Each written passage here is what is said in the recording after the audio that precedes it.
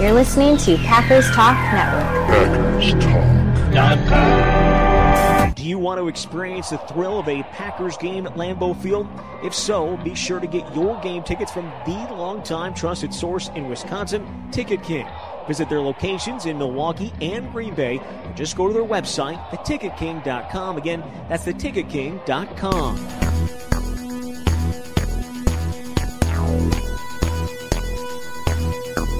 Packers Therapy.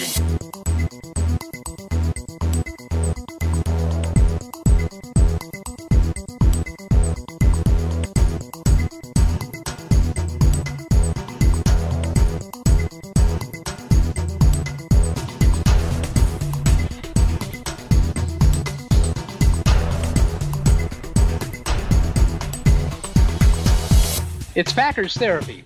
It's Chris and Dave. Chris in the heart of Wisconsin, Plover, and Dave in Town and Country, Missouri, lovely suburbs of St. Louis. Does that mean that you have a platinum arch in the suburbs, Dave, as opposed to the stainless steel arch? We have a very small bridge that goes over a very small street. It may have an arch sort of shape to it, but it's nothing like the stainless steel glory that's downtown. They say St. Louis people are the laziest people in the country because they're the ones who went west and got as far as Mississippi and said, that's far enough. It is a gateway to the west. Yeah, that's right. Yeah. But the people that stayed who are like, I'm not doing it. It's in the middle of the country. So I guess it's the gateway to the east, too, if you're coming from the other way. Right? That's right. It really is. And, it's kind of a north-south, too. It could be gateway to the north and south. It's almost kind of right dead center in the country. I don't know why it doesn't thrive more with businesses, but it's sort of the Plover of America, isn't it? Right in the middle. That's what I hear that a lot. I think that's on a T-shirt I saw the other day. St. Louis, the Plover of America. Well, and there's Packers Therapy. It was fun. So yeah, well, it wasn't as fun as our last one when neither one of us were quite awake. So anyway, I still had morning voice. Yeah. Yeah, exactly. Yeah. Well, now we're doing this one at 9:00 on a Monday night. Coming off the bye week. Now, you spent the bye week in New York City, or at least part of it, doing some Broadway shows. I did. First part was in Cleveland until it snowed like crazy, which I think it snowed by you some too, didn't it? Last week? Oh, yeah. So we got some good snow in Cleveland, but then took off from there, went to New York, and did business for most of the time, and then saw Phantom and Wicked with my oldest daughter. It was pretty fun. She thoroughly enjoyed both shows. They're definitely worth watching. People are not wrong in saying that Wicked and Phantom are worth seeing on Broadway. So, and then it came back on Sunday. So is that our pop culture segment for the week then? No, I've got another one. It was. All right. Yeah. We'll save it for the end. It was what I was watching while my daughter was watching Phantom and Wicked. I was watching Netflix. So I've got some Netflix to talk about. Well, I spent the week breaking down a lot of tape. Really kind of going over things in detail. I was over at Ben Fennell's house, and we were breaking stuff down together. So I am absolutely loaded for this particular podcast. I just can't find my notes. Okay, so how about this? The Carolina game was over a week ago now, and you've had time to digest it maybe between, showings of Wicked and Phantom of the Opera. So have you had a chance to think a little bit about the decision at the end of the first half, the Packers inside the 5-yard line, like a 1-yard line, and they decide to go for the touchdown and not take what is pretty much a 99% field goal, and then go into the locker room up 7. And instead they got stuffed. Jamal Williams gets hammered for like a 3-yard loss, and they go into the locker room up 14-10 as opposed to 17-10. What did you think of that decision? Yeah, I have thought about it, forgot about it, and now have remembered it again now that you brought it up. So I have to think it through my very intense analysis. I think at the time my thought was I would go for a field goal. I think being up by 7, the way the game was going, I'd be okay with that. But I wasn't disappointed they went for the touchdown either. And so, again, kind of going back to that book I'm reading about thinking in bets, you can't, the outcome isn't how you should judge a decision, even though I think I've said that in years past. Yes, and I think I've learned. Yeah, I think I have. It's more of the process. Was it a good process in making a decision regardless of the outcome? What I can't figure out is why there was such a jailbreak to the running back. So was everyone on the same page for that play? But it looked like there was at least the one missed block, or they weren't able to. It looked like it was Bakhtiari couldn't get over and cut off the guy that made the first contact. Yeah. But I think, being aggressive, it sends a message to your team. There was also a game, I guess it was 2 weeks ago, where Kansas City lost to, or not Kansas City, San Francisco lost to Seattle, right. Which I thought was interesting. If they would have sat on the ball, they could have guaranteed a tie. Instead, they allowed, Seattle to get back and actually win the game. And so it would have been to San Francisco's advantage to basically go for the tie. But the message it sends to the team, I wonder what the psyche would have been to say, look, we're just going to play the averages here and sit on a tie. I think that would have been a really bad message to the team. So I think the fact that they went for it, I thought it was a vote of confidence in the team, both offense and defense. They won the game, which if they didn't win the game, I might have felt differently. But to be totally honest with you, and I feel like I'm still under oath because I was at jury duty today. So everything I say from this point forward really should be the truth. But since they won the game, I'm okay with the whole thing. But actually, I thought at the time it was a decision. I thought, if they had a play that they believed in, they thought they had a mismatch, I was okay with them going for it. I think as a coach, I would have kicked the field goal. What would you have done? I think I would have gone for it mainly because they get the ball back to start the second half. And if they don't get the ball back, if they have to kick off to start the second half, I probably would have taken the points, because then the worst that happens after Carolina gets the ball is the game gets tied up. They probably don't go for two, although I'm going to talk about that in a second here. So given the circumstances, and the other fact that you mentioned, which I think is really important, I mean, if you're preaching all week long or from training camp forward that, we're going to be aggressive and I believe in you guys, and, I know by being aggressive we're going to make some mistakes sometimes, but that's okay because that's the way we play. If that's what you're preaching, and I think it might be, then you have to go for it there, because basically that is your lodestar. That's your guiding principle. So that was right on that decision. But also because of the game situation, I think going for it there was completely justified.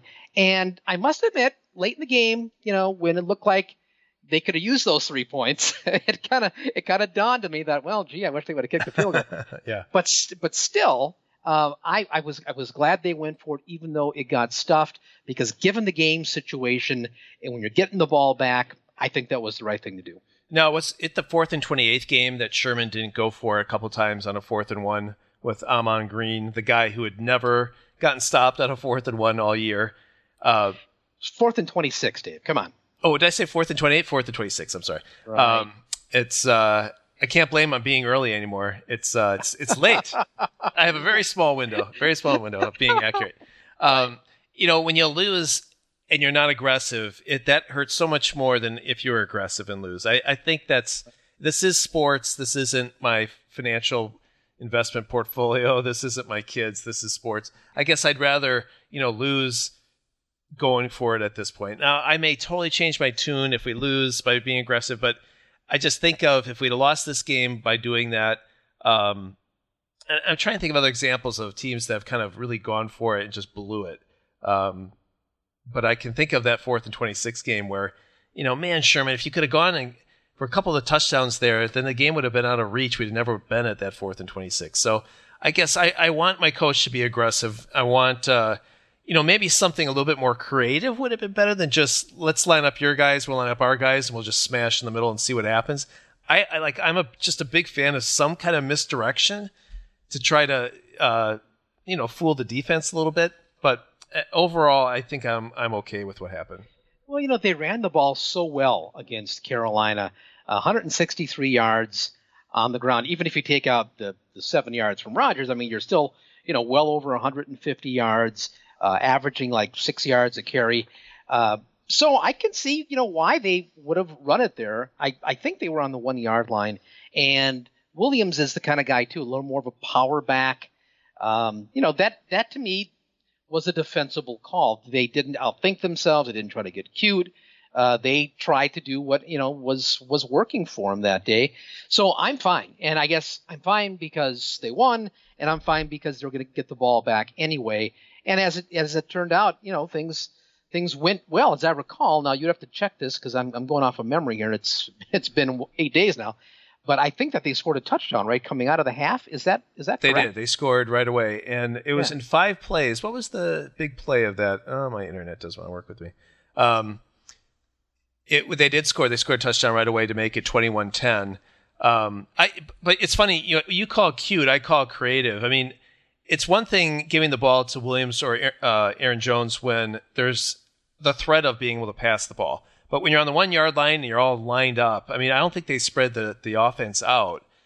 I don't know if we've been that kind of team since Ahman Green that have been able to bully someone into the end zone like that. So, I would have liked to have tried to see maybe Aaron Jones wide rather than Jamal Williams up the middle. But, that's who knows. I might criticize that too if it didn't work. But I just think overall, the more any offense can create more confusion and misdirection, I think with defenses being so good and so fast, I think that is so important.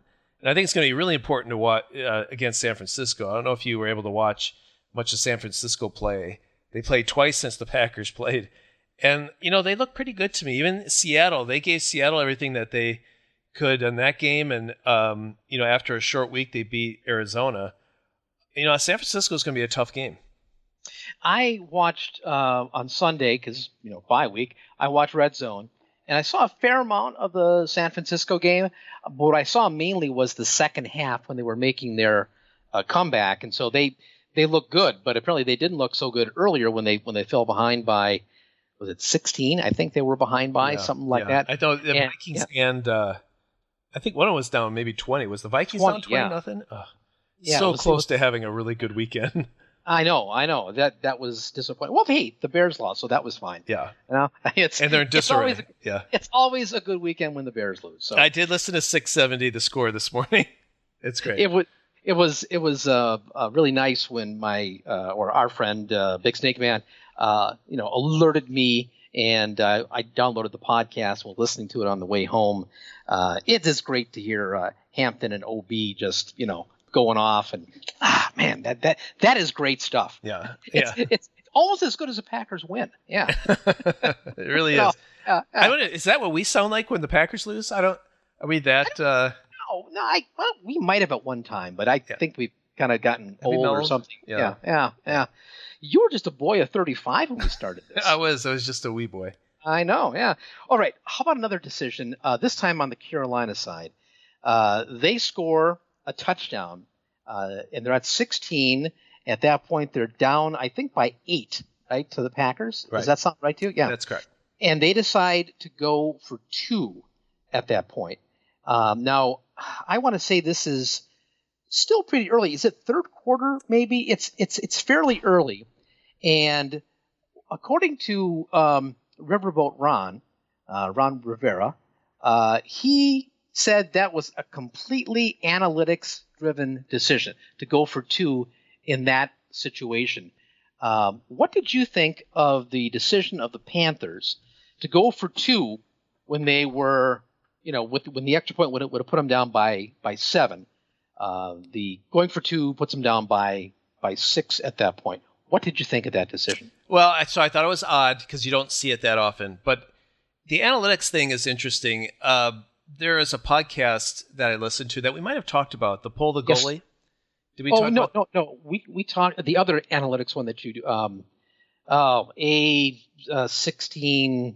Well, A16Z, yes, that's right. We did talk. Right. There was a Malcolm Gladwell interviewed a guy, Cliff Asness, who is a investment manager for a firm called AQR, and they did a study on when is the optimal time to pull the goalie in a hockey game. And normally they pull the goalie with, and I don't know hockey that well, 30 seconds maybe if you're down by 2, or is it 15 seconds you're down by 1? It's something. It's under a minute. It's somewhere around there when you're down by a goal. And they said the optimal time for whatever analytics they do, their firm is an analytics investment company, but they did whatever analytics and said if you're down by 1, you should actually pull the goalie with like 4 minutes left in the game, and if you're down by 2, you should do it in like 8 minutes left in the game. Something, oh my gosh, something like that. Because, and I don't know how they solved that, but they said the reason people don't do it is because if you pull the goalie at 8 minutes, you might have a better chance of winning, but you have a better chance also of losing by 10. And everyone's going to talk on SportsCenter what an idiot you are. So no one wants to lose unconventionally, and so therefore they will not pull the goalie until when everyone else does, which is 20, 30 seconds, whatever that is. Right. So my thought is, you just play it straight that early in the game. You're behind by 7 points at that point. I think it was 16. My internet's not working very well here. It was 24 to 16. So you get 24-17. The Packers' very next play is a punt. So they got the ball back. Now, thankfully, Panthers punted. We punted again, and then they almost drove to the end of the field. But what was great about that is you knew if they score, they have to get a 2-point conversion. Even then, it's a tie game. So it was like, I don't know, that you could play a little bit looser or maybe be a slightly more aggressive, where if it was 7 points, there's a possibility they could go for 2 at the end. I don't really understand though the analytics. Like I can kind of understand pull the goalie, but I don't understand with that much time why you want to be down by 6 rather than 7. Maybe there's enough time for 2 field goals to tie it. I know being down by 6 is better than being down by 7, but I guess I don't understand what analytics makes sense there. Why you would do it that early? Well, to me, Rivera said that it was analytics. To me, it made just sense, because if you don't get it, you can still score a touchdown and get a 2-point and tie the game. But if you do get it, then all you need is the regular touchdown and kick the extra point and you win the game. Now, that means that you're relying on your defense to hold the other team down. But still, at that point, I could certainly get the reasoning why that made sense. And I know it was unpopular. I mean, there were a lot of second guessing on both of those moves in the following days.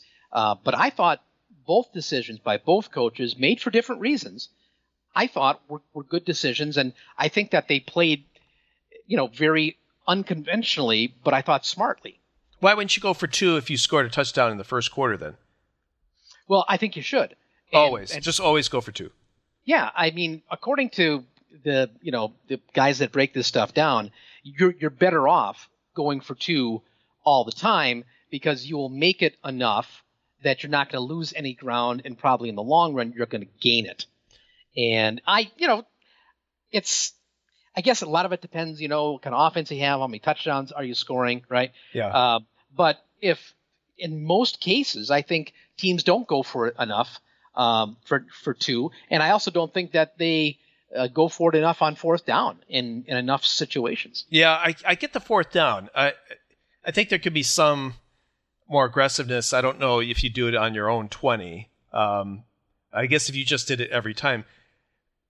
I always thought that was an interesting concept, but they're always going for 2. I guess I could be convinced of that, because you think of, how many times do you get an opportunity to score? It's not that many.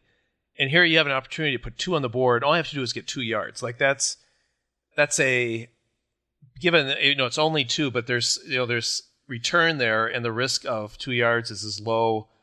When you spend most of the time on your side of the field, here's a chance to add another point to the score. But it is just 1 point. It's not 2.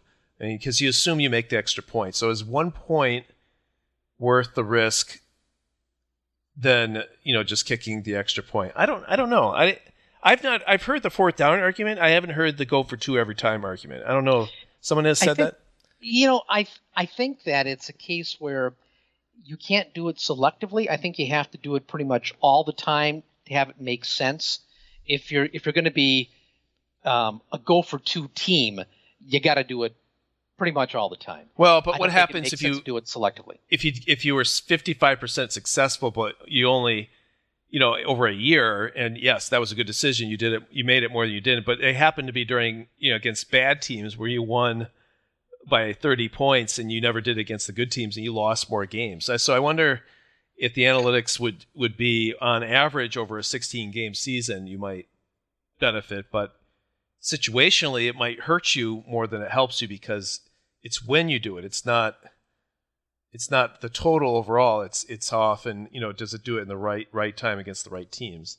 But then you have to, pick and choose. Is this the time that it's going to work? I mean, if it's 55%, and I don't know what the total is for making it. I know that my son told me what it was, and I can't remember right now. It might be like 47%.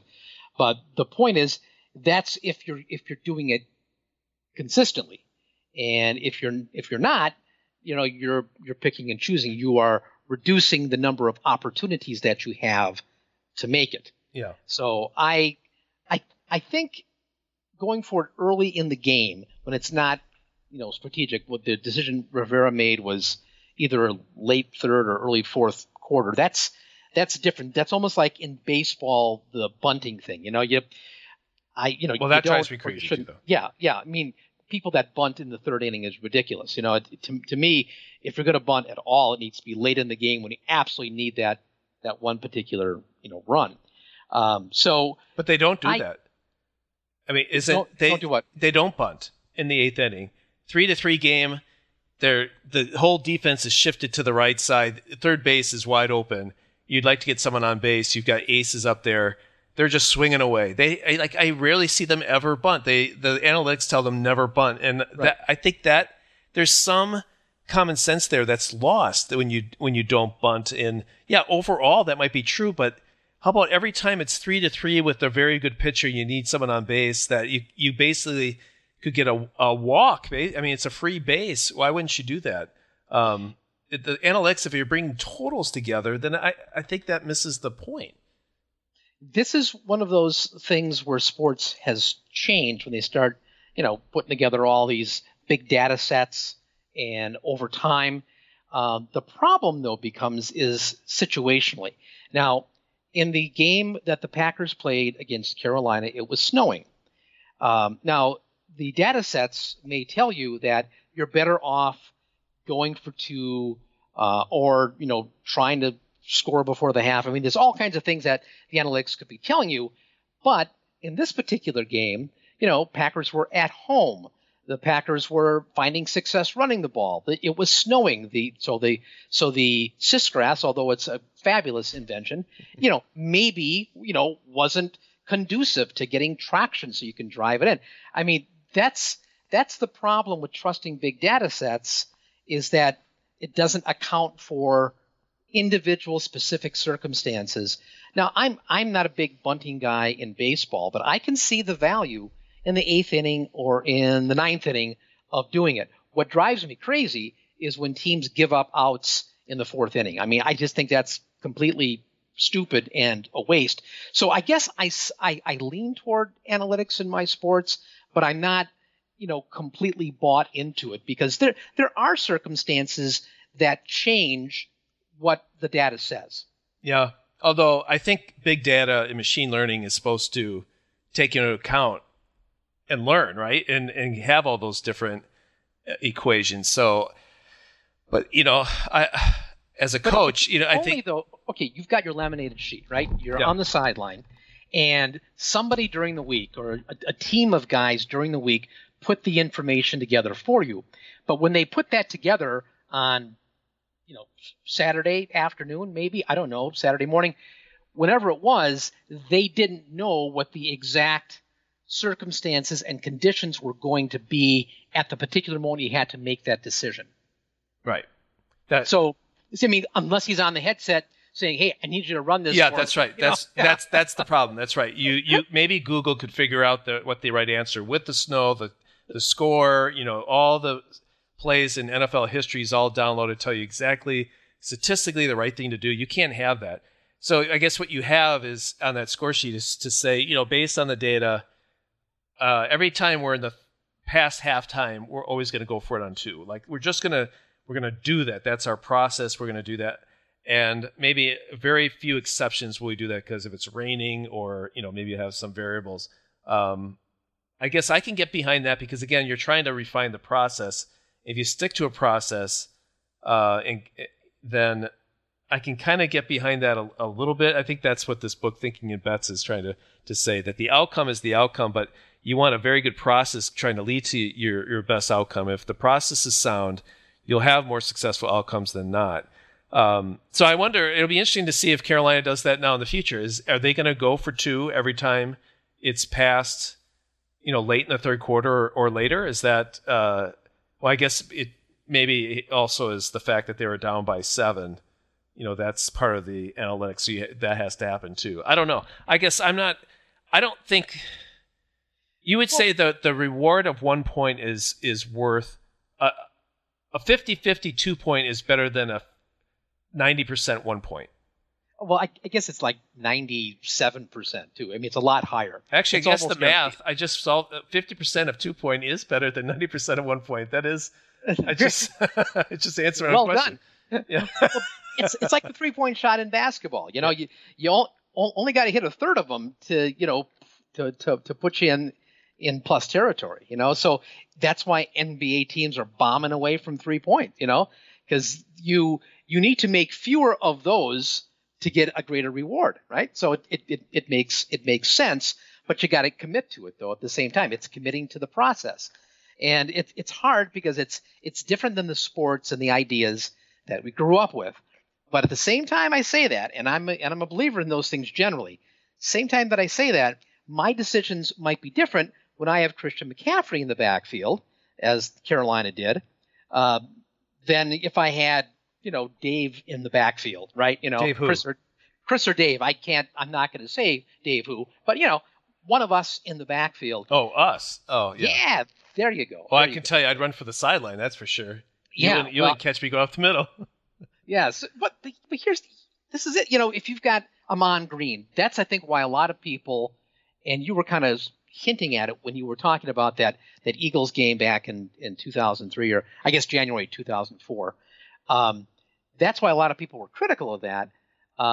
It wasn't even just that they didn't go for it on that 4th and 1 when they wound up punting into the end zone. It was that they had Amon Green, who had an 1,800-yard year. They had a road grading line. Now, regardless of what the analytics say, I think the analytics might be different or tilted, based on factors like you have a great running back at the peak of his powers and a healthy, strong, formidable offensive line.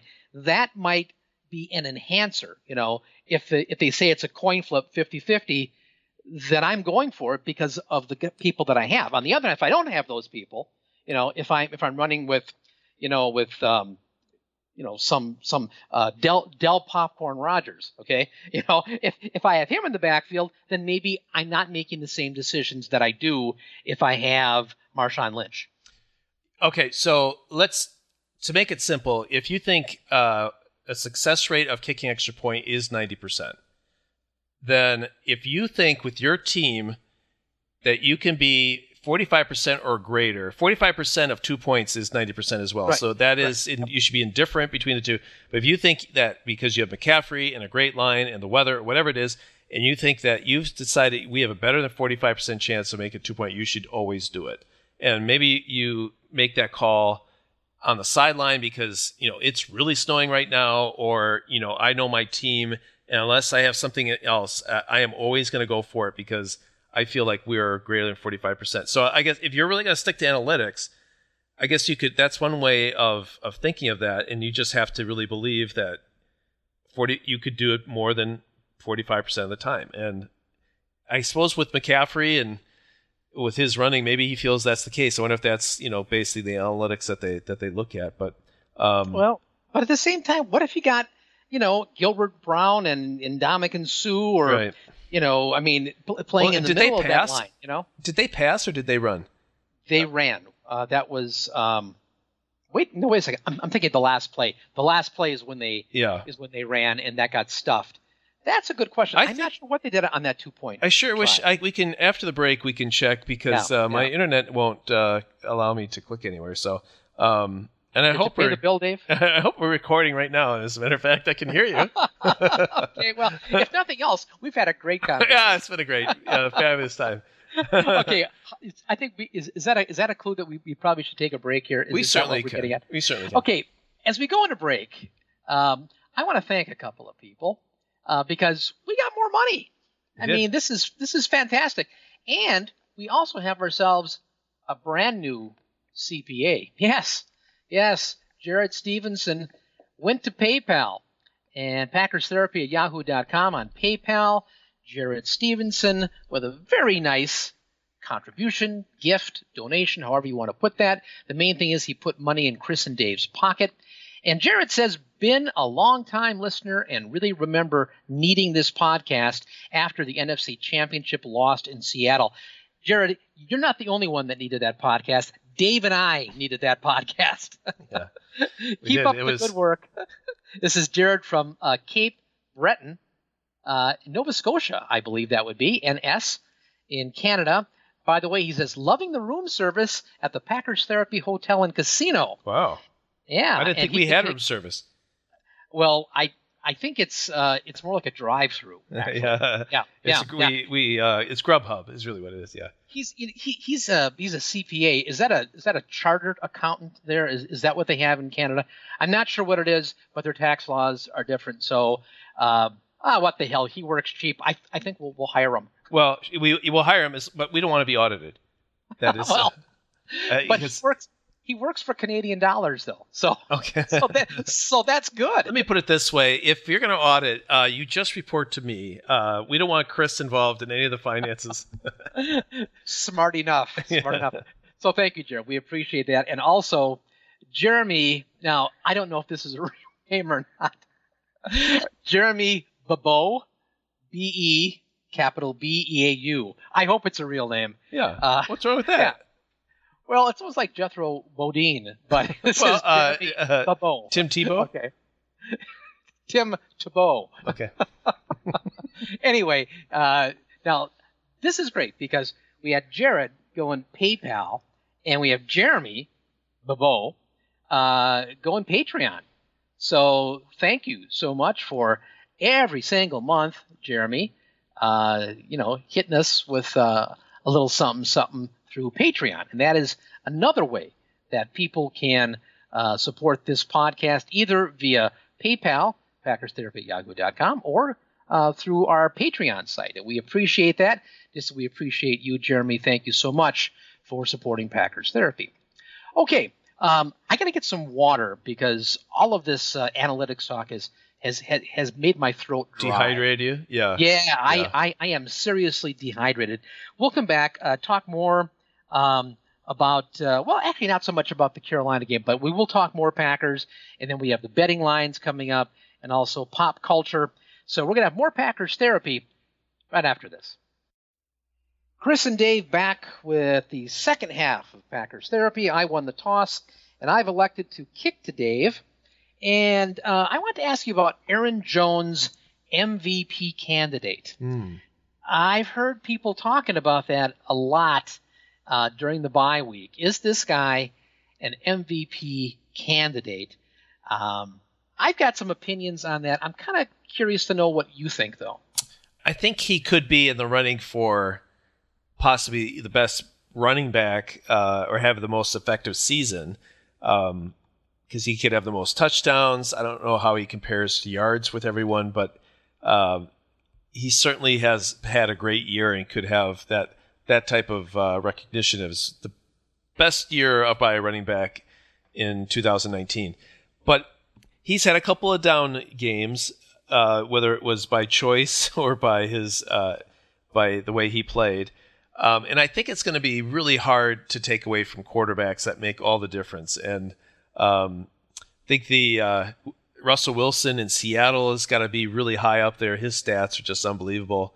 I guess Lamar Jackson is in the other league. Yeah. And, the thing is, you got Aaron Rodgers on the same team. So, to say he's so valuable, I think that would be sort of a mark against him that he, not only that, he's got Jamal Williams, who also has a number of touchdowns. So, I think I think he could certainly be in the conversation. I think he would have to really step up his game and really, really be a change maker. Have the Packers maybe go 15-1 or something, and he scores one or two a game for that to happen. I think it's a nice thing to say, and it's a great story, and I'm really glad we drafted him, and he's playing really well. But MVP seems a little bit of a stretch for me. Yeah, me too. I mean, I hear people saying this, and I like it because it's nice to have, your guys thought of in that way. But, you look at the stats. He's got 11 rushing touchdowns. That ties him for the league lead. But when it comes to, the actual yardage, he got 589 yards. And, he's got a good 4.4 yard, per carry. But you look at McCaffrey, he's got over 1,000 yards already, 1,059, 5.3 average, also 11 touchdowns. So Dalvin Cook is the other guy with 11 touchdowns, and he's also over 1,000 yards, but in 11 games. So those three guys, you put them together, one of them doesn't belong, and that's our guy probably, Aaron Jones. But I'm glad they have him, and he's a great back when paired with Williams. I mean, they're different kinds of runners, but they're both effective. I mean, it's kind of a thunder and lightning kind of situation, and they're lucky to have Williams because I don't know that Aaron Jones, given his body type and the way he's built, if he is going to be a guy that you want to be carrying the ball, 23 times a game. I just don't think he's built that way. So it's good they have somebody else that can catch the ball, that can run between the tackles, and that is solid. He can pick up the blitzing linebacker. They're lucky to have that, because if they didn't, I don't think Jones would make it through a season. In fact, he's had difficulties making it through a season. So yeah, I like the talk, but I don't really think that it is at this point merited. In fact, I would even say that Aaron Rodgers isn't really an MVP candidate. No. They're a better team for it. By having two guys in the conversation, they're better than having one. Yeah, and what Rodgers' game, I thought he played well against Carolina. Only an 84.4 passer rating, which surprised me because I thought he played better than that.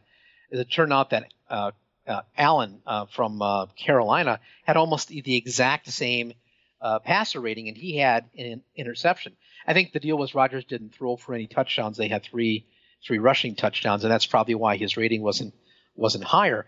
But to me, if Rodgers can go 17 of 29 for 233 yards, which is what he did against Carolina, and he's going to not dial in on Devontae Adams, and I don't think it was terrible this last time. He had 10 targets, so he had a third of the targets. I think they're okay with that kind of distribution as long as he's looking for people other than 17. If he can, not turn the ball over, not dial in on one guy, and if he's going to have a game like that, they're not going to blow you off the field. He's not going to be an MVP candidate, but I think that the team is going to be better for it because they ran the ball 27 times and they passed it 29. That's a lot of balance, and I think that's a formula that can win for Green Bay. I think it needs to be more balanced in the passing game, though, too. You said that Devontae still was targeted 10 times. Lazard was 6. I have this list: Aaron Jones, 0. Jamal Williams, just 1 attempt. Danny Vitale, 1 attempt. I think they are so much better when, Aaron Jones had 225 total yards. I forget what the number was, but he had a receiving game of over 100 yards.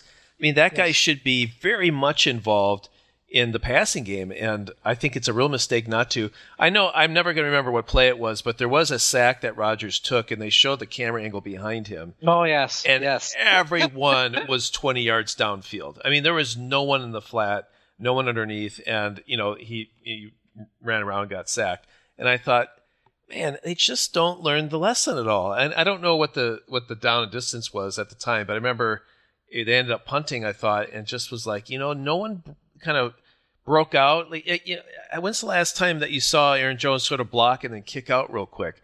I feel like those are 8 to 10 yard plays at a minimum if they would add that into the offense.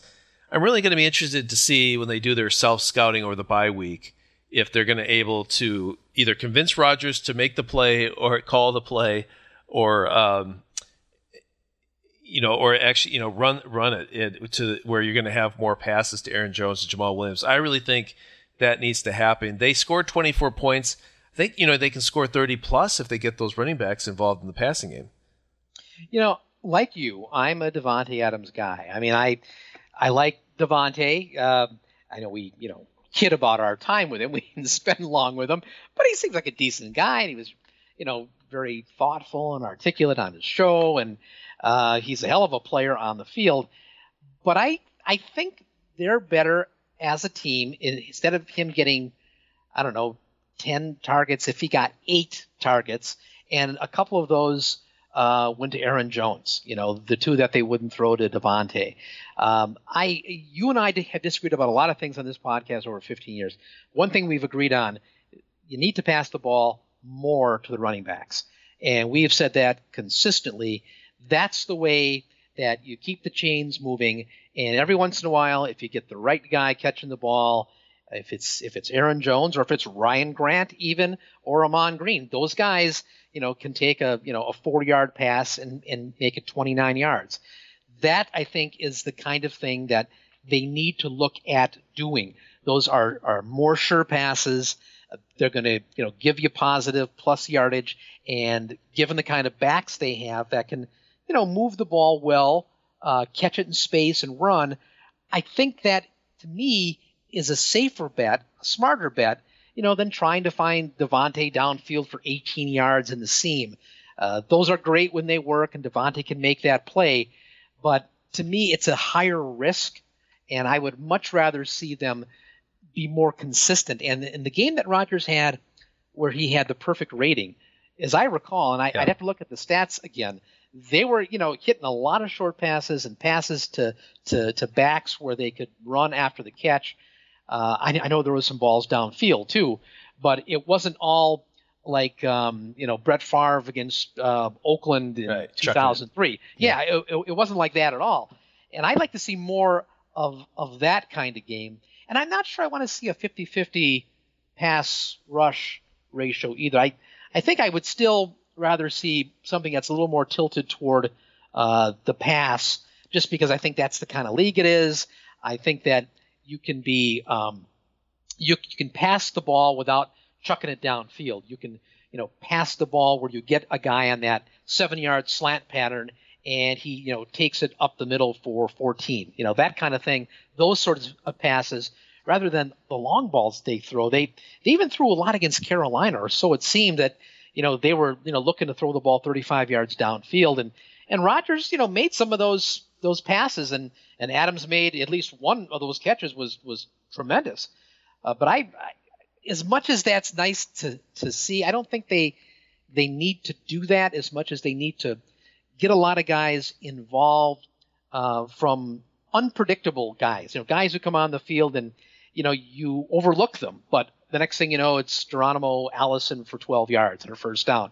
That's the kind of thing that I want to see. Well, if they're going to surprise San Francisco, they could throw the ball to MVS because once again, no catches, 1 target.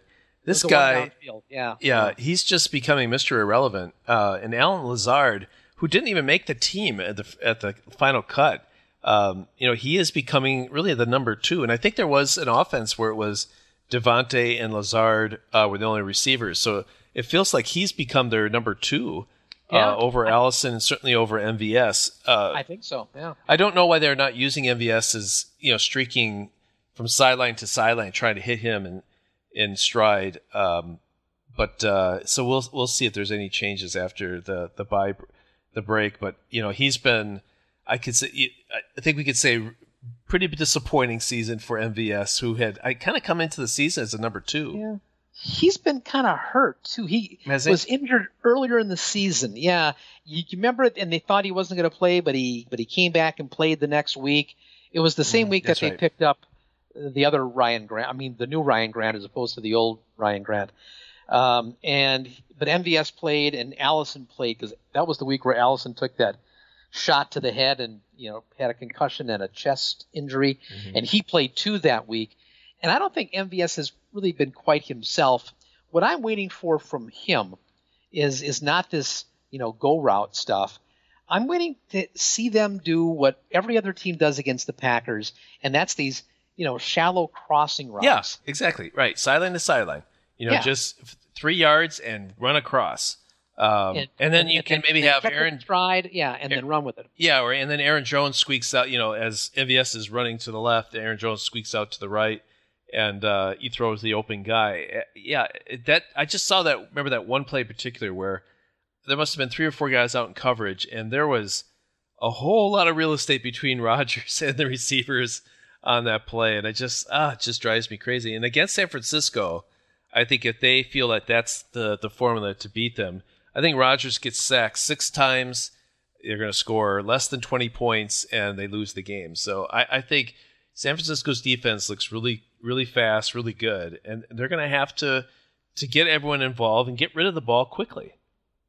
I think that's I think we will talk about this probably when we do the betting lines, but looking ahead to San Francisco and having, watched a fair amount of them on Red Zone, as much as you can watch on Red Zone, I think they are fallible, but at the same time, they're solid. I mean, definitely on defense, but their offense, I think a lot of people don't talk about it, but I think they've got a very good offense, and it's the same offense that the Packers run. The difference is their coach has been running it a little bit longer, and their guys have had a little bit longer time to kind of ease into it and make it their own.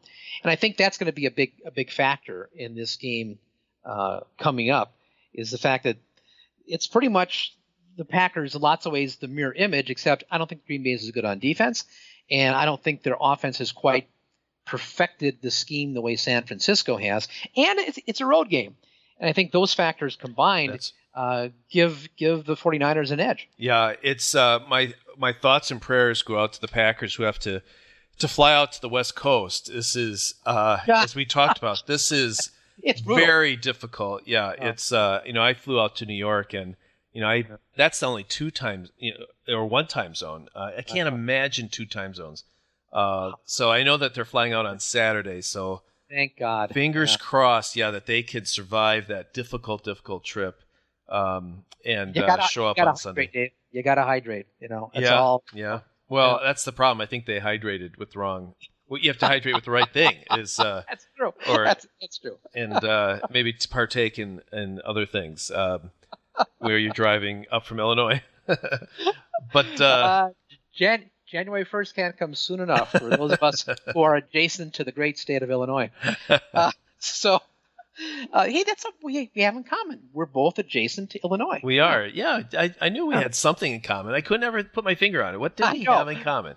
It's been 20 years and we finally figured that out. Yeah, that's it. That's crazy. It's what a coincidence. The other thing we have in common is we happen to own 3 hotels and casinos, and we actually every week we allow one lucky winner to take in the luxury that is the Packers Therapy Hotel and Casino. And we do that for people who win the betting lines. And so did we go over when we did the intermediate podcast, the mini one on the Saturday morning, did we talk about the winners or did we not do that? I think we did talk about the winners, but if not, maybe someone can let us know. Let's see, because I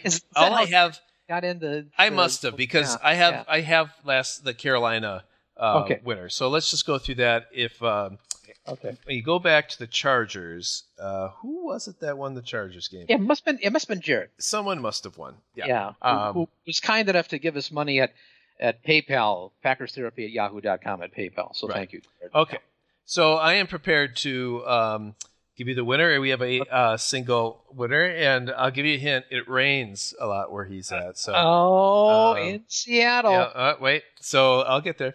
Okay. Sorry. So number one, how many targets will Devontae Adams have in this game? You set the line at 8.5. It was 10. Yep. So we wanted that to be lower than that, but it was actually over. Number 2, total yards for Christian McCaffrey. You set the line at 142. It was 141, Chris. baby. Very good. Very good. You've been doing this for a long time. I really have, yeah. Number 3, how many times did Aaron Rodgers get sacked? You set the line at 3.5, and it was at 2. Number of catches for MVS, you set the line at 2.5.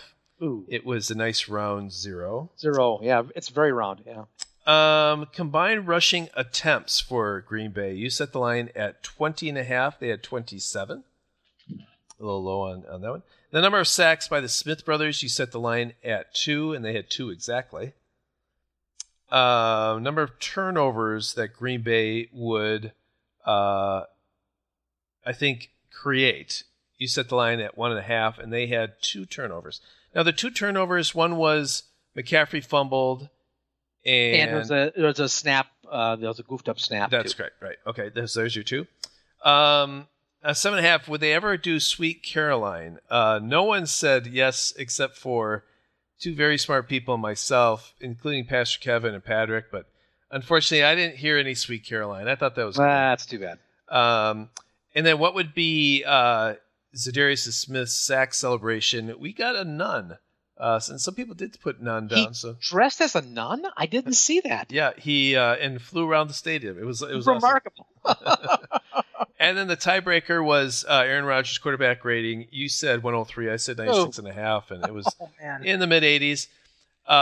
The winner this week, because it always rains when he's in the plane in Spain, is Richard Durain. Hey, baby, there you go. No, I thought Richard is he in Seattle? I thought he was in Michigan. Yeah, what did I say, Seattle? I said rain. Because of rain in the plane. I was thinking, I thought maybe it was our associate team physician and her husband that. No, it was the other rain. Okay, that's more in the upper northwest. This was in the plane. I saw his aunt, by the way, on Friday. I just thought I'd throw that out there. Oh, that's nice.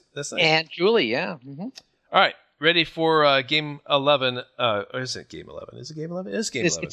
It is Game 11, Week 12. At San Francisco. Are you ready, sir? I was born ready, Dave. All right. Number 1, total yards for Aaron Jones. Well, it was easy this week because he had 93. They're all on the ground. He didn't have any catches. But I think they have got to get him the ball, and not just on the handoffs. I think they got to pass him the ball. So I think they're going to do that. I think you're right about the self-scouting. I think he's going to have couple catches, maybe 3. And I think he's going to have a little hard time running. This is a good defense. So I'm going to put the combined yardage for Aaron Jones at 106. All right. I'm going to take the over. Okay. That one. Number 2, I'm going back to one from last week. How many times will Aaron Rodgers get sacked? 2 this past week. But that was against, that's a pretty good number considering Carolina, I thought, was pretty aggressive line. Yeah, that's true. Yeah. And San Francisco, though, that's a pretty good defense. Yeah, I think they can get pressure with 4 and put the rest in coverage. This is going to be tough to score if they're going to do the run or throw deep kind of offense. We need the 3 stages of offense. If they don't do that, then the Rodgers could get sacked quite a bit. What do you think?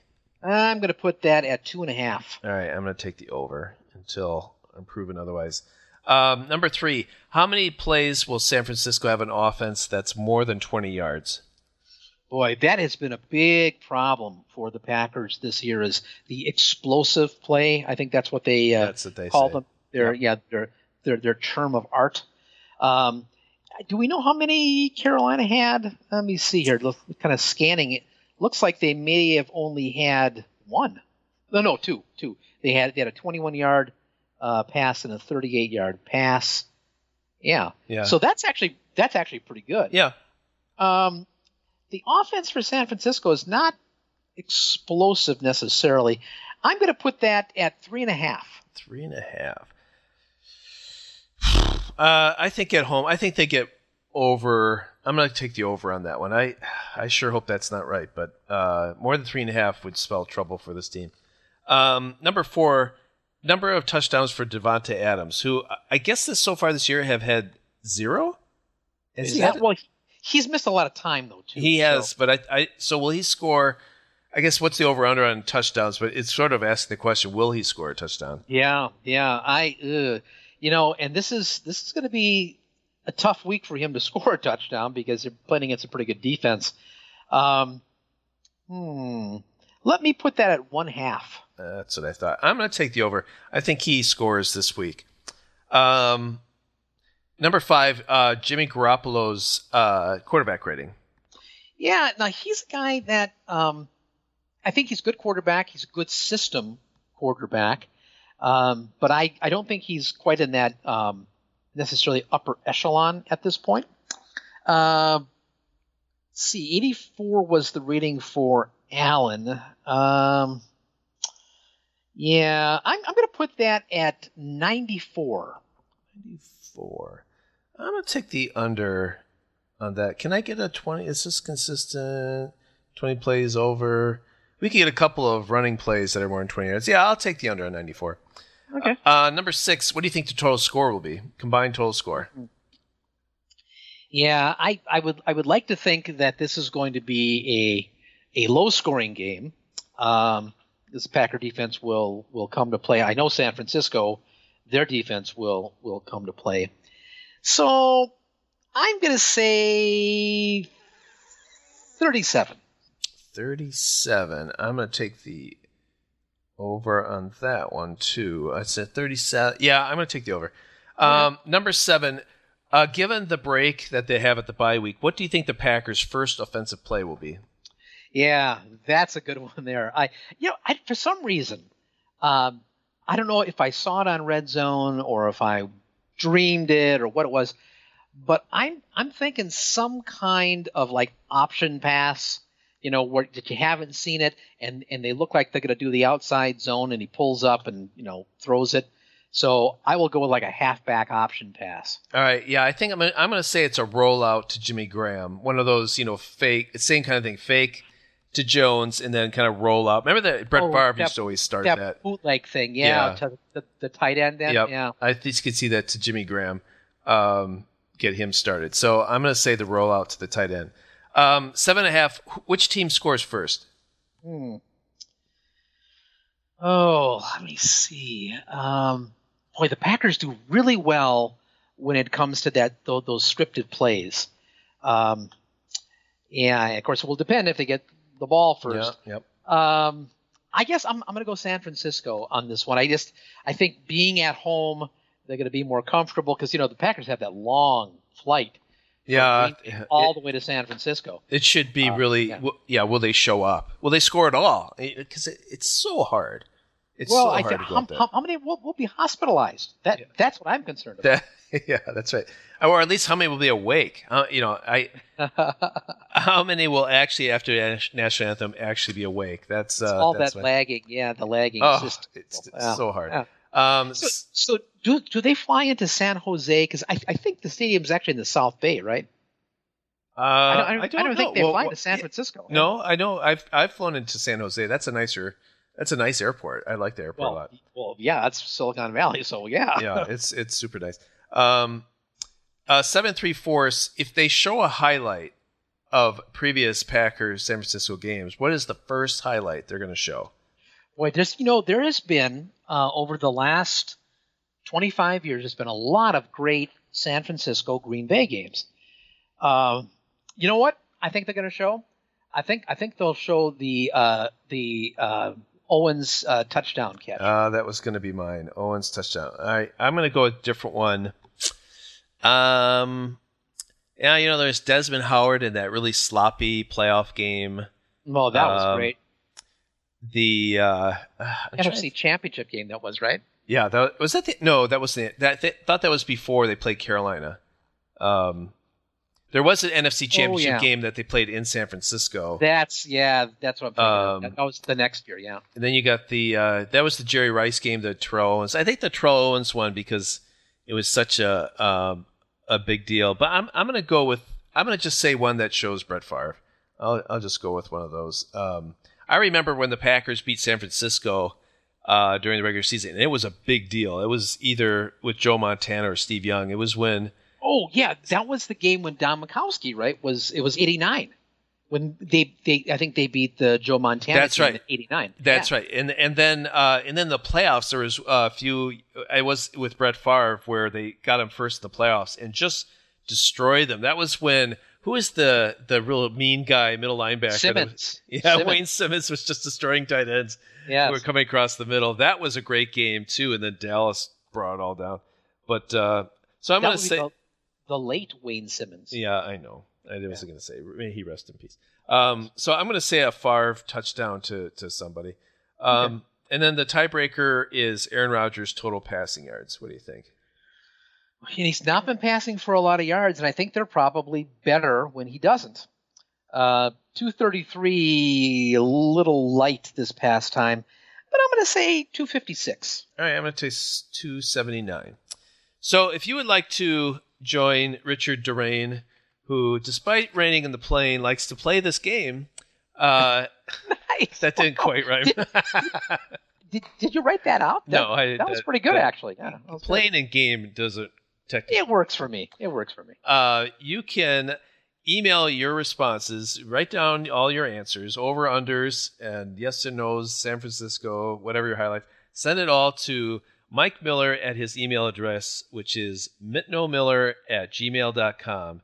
Yes. That is MIT. Yeah. It's like the university. MIT. MIT, yep. NOMILLER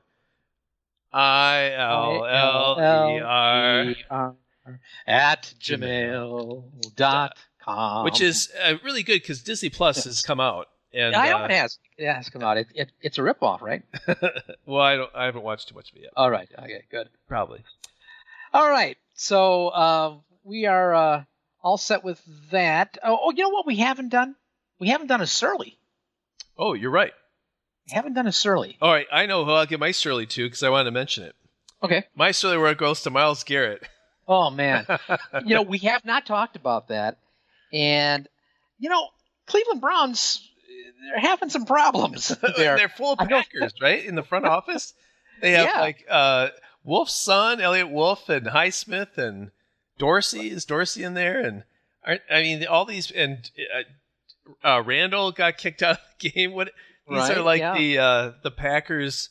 And Morgan Burnett got hurt. I know that. Yeah, they're the broken toys of Christmas. They're like the broken Packers of the NFL are out there. And the whole thing, they're the stadium, their jerseys, everything just seems sort of so sad and depressing and dirty. I don't know. I just watched the very last part of that game, but I did see live when he took the helmet off and clobbered the quarterback on the head with it. You saw it live?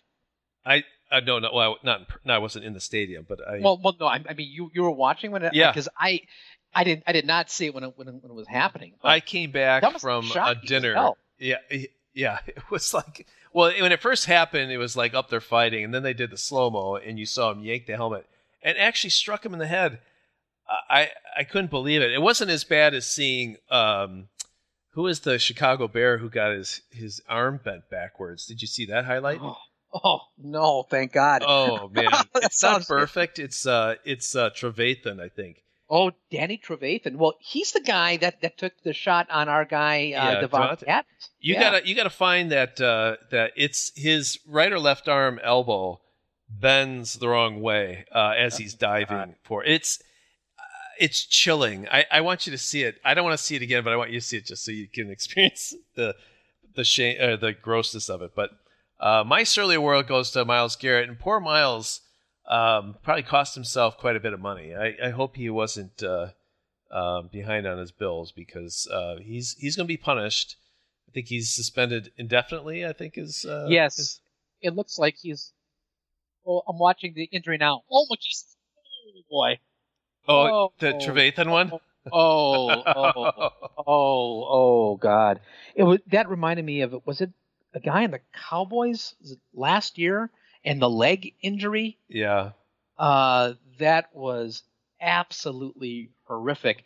That was right. It was the leg version of the arm thing that I just saw.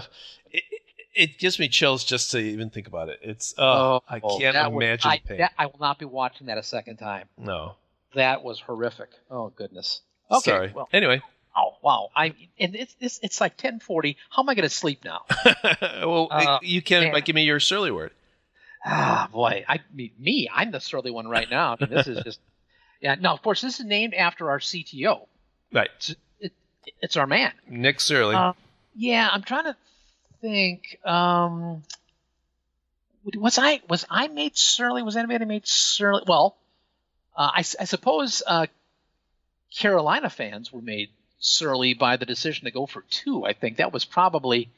I mean, this isn't Panthers therapy here, but I would imagine that was the case. For me, I thought, like I said earlier, I thought that was smart.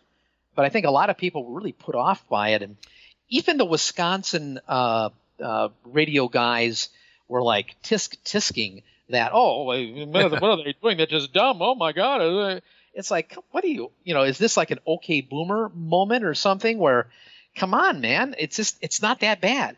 But there were people that were like purists who were disgusted and they were so like, oh, man, that's just not smart. And like, come on, man. Well, that's yeah. That's it. I'm going to say I'm going to give it to Bill Michaels was the guy that I'm thinking of who was the most put off by that. Yeah. Well, you could give it to Ron Rivera. Wasn't he pretty upset about? I don't know if it was the penalty or I think. There a roughing the passer on a 3rd down when Rodgers was in the end zone. Oh, where he made the great catch of the penalty flag. Yes, that's right. That's right. That Rivera was pretty upset about that. That was kind of a weak call. It was weak sauce. Yeah, and I don't know if they scored a touchdown that drive, but that was another example of the Packers. I think they did. Getting a pretty decent break in the season in a game, and so I know Rivera was pretty upset. He could get the surly word. Let's talk about that for a second here. I mean, the Packers. There have been times this season where things have gone against them, but not like last year. They have gotten at the right moment. They've gotten calls, but the biggest thing is the injuries. I shouldn't say it, I guess, but they've been really, really fortunate on the injury front. That they've had them like all NFL teams do, but it's not been that series of injuries where you lose guys for the season and not necessarily critical guys. I mean, it's been guys like Raven Green that you've lost for the year. He was a good player for him, but it's not like losing one of the Smiths or something like that, or Aaron Jones. So. I don't know how much longer, or maybe this is just one of those special seasons where everything is going to, come together and work out for you. And I think a lot of times teams that win, or maybe win at all, have that kind of thing going for them. Well, I think it's because Matt LaFleur is a good-looking guy. Everything goes well for good-looking people. That's so he came in. McCarthy's here. Everyone's hurt. Everyone's upset. No one listens to each other. LaFleur comes in. No one gets hurt. All the calls go your way. I mean, well, that's my theory at least. I'll just leave it there. Well, but LaFleur did blow out his Achilles tendon, so there was that. Yeah, it's true. But I bet you he got some good things out of it. I bet you he came out smelling like a rose, despite that. I think everything that comes out of him smells like a rose. He's just a handsome man. Yeah. Let's just cut right through it. The guy's. Yeah, and he's on our team, and we get all the breaks now. So, good job, good job. So good. Well, I say to extend our metaphor here, you smoke them while you got them, and it's lined up right now for the Packers. And I think that you gotta take advantage of the good luck when it's there, because damn it, when it goes away, it goes away. It sucks. Yeah, they have a real opportunity. They win in San Francisco. They have really set themselves in they'll have the 1 seed. They'll have tiebreakers over lots of teams. They don't play the Saints, right. And we don't play Seattle either. Mm-hmm. So we'll be able. In fact, a lot of the teams we play going forward here, even the Bears, they're kind of sinking. We've got the Giants, the Redskins. If we get through San Francisco, on the other hand, has to play Seattle again.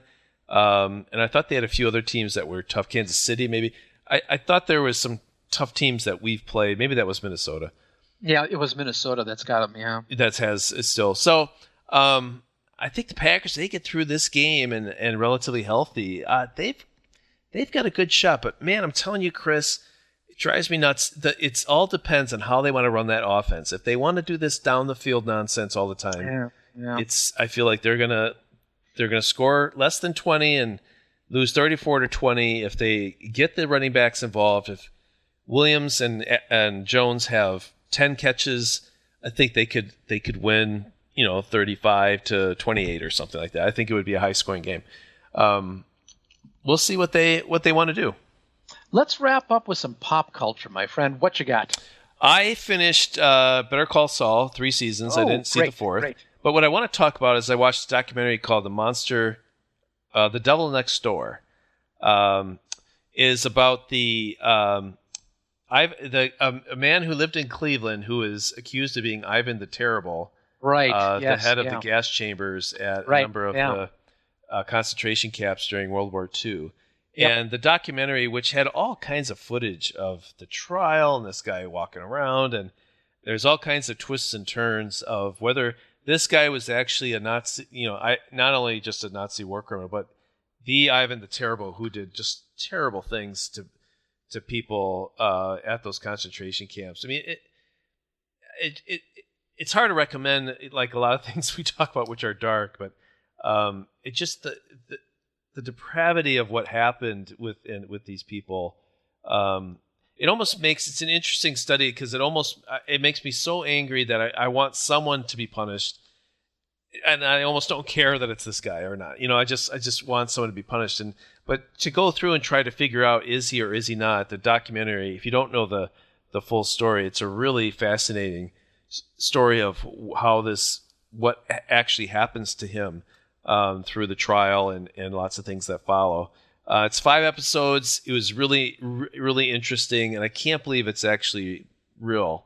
But unfortunately it is. But I found it to be very, very interesting show, so that's what I watched this week.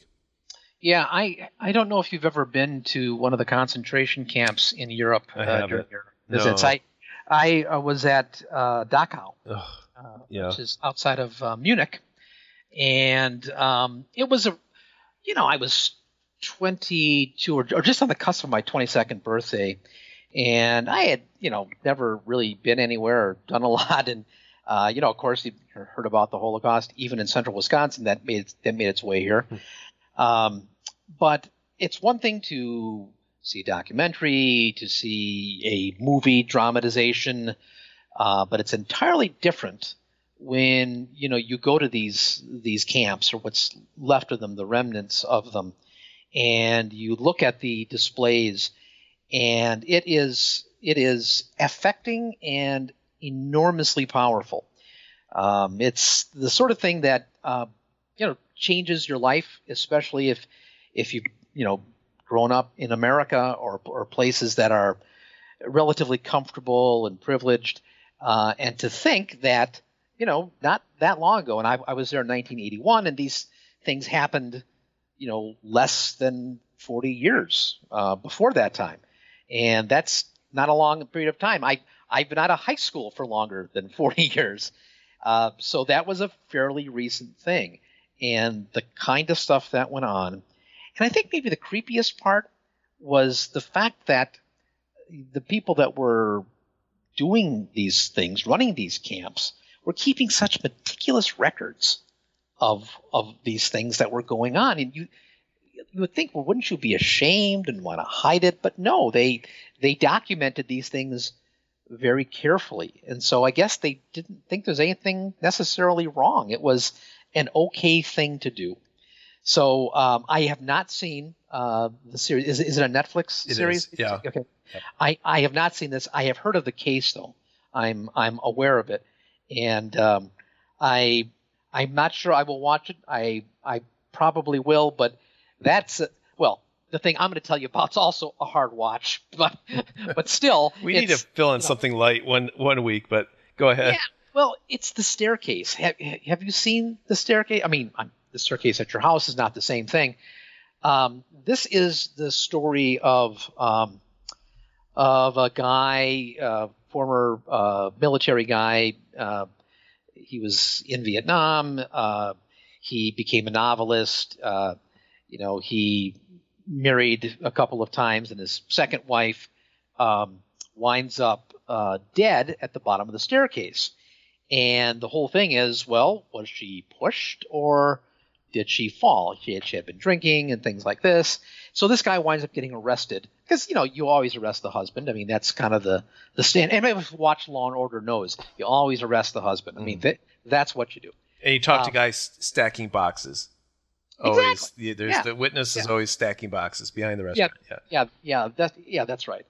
So, and they can't be bothered for too long. I love that. I love that show, especially with Lenny Briscoe. I mean, that's the best cop ever. Anyway, so it's 13 parts, but it plays out over like 15 years, and so it's the initial arrest and the investigation, the trial, and there's a verdict, and then they come back with a like 8 years later after I want to spoil the thing that goes on, but there's stuff that happens and then stuff that happens again after that.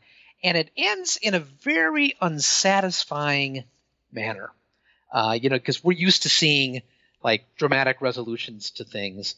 And there's a resolution, but it's one that leaves you wondering. And it's a hard watch because there's injustice. There is a lot of people acting in prejudice. There's some kind of unsavoriness on human nature that's on display, which isn't great. But it's one of those kind of compelling things. I think it would have been better as maybe a 10-parter rather than a 13-parter.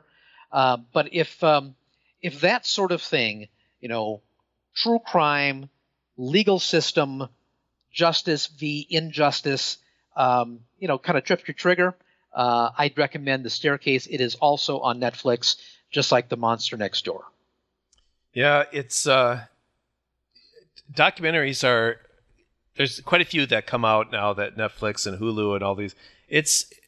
Documentaries can be so entertaining, but it is a lot of the topics are just so dark that if you really try to really dwell on it, it's just so sad. Very rare do you have a happy documentary. And maybe that should be my next thing, is to watch a happy documentary. Well, I'll tell you something that was happy, and this may be the best way to close out the podcast. I can't believe that I just stumbled on this tonight for the first time when I was getting the stats for the Packer game, the game book. I went, of course, to Packers.com, and I was looking for it, and I stumbled on this video, the Lego highlights of the Packers game. Have you ever seen that on the Packers website? No.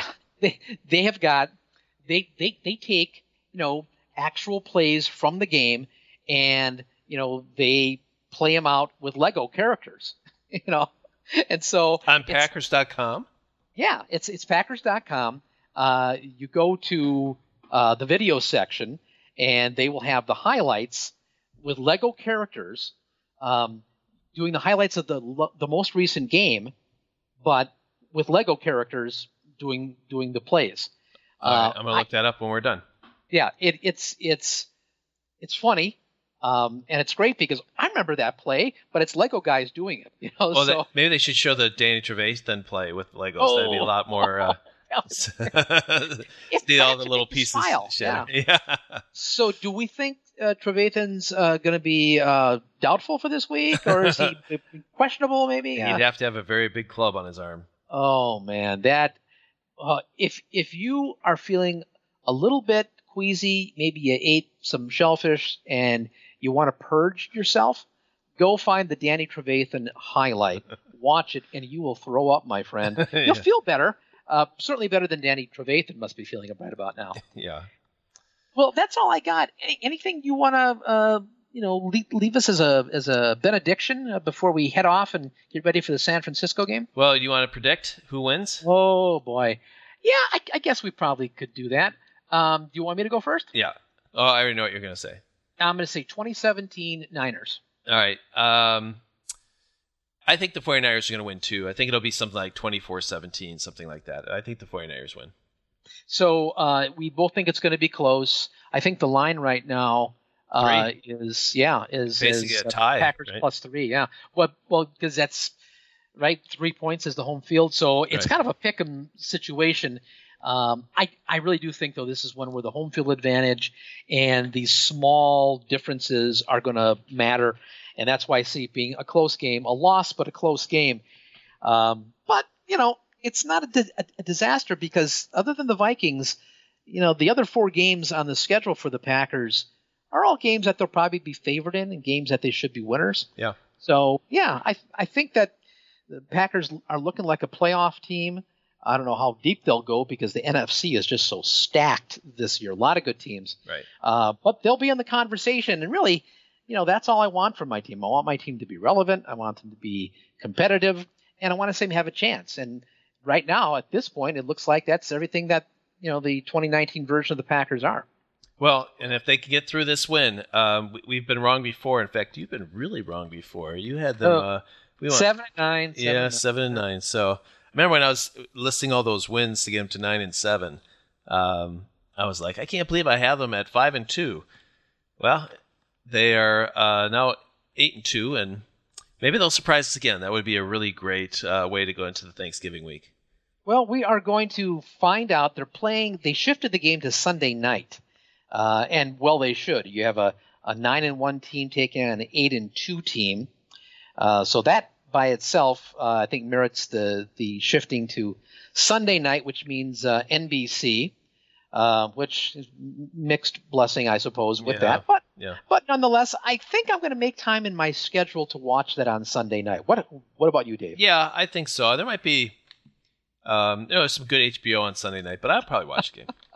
Okay. All right. Chris and Dave will be watching. We have made a decision. We have made our decision for Packers, and we are going to watch them against the Niners Sunday night at Levi's Stadium in the South Bay. And we'll be back a week or so with our thoughts and opinions about the game. But until that time, I'm Chris. And I'm Dave. And that's Packers Theory.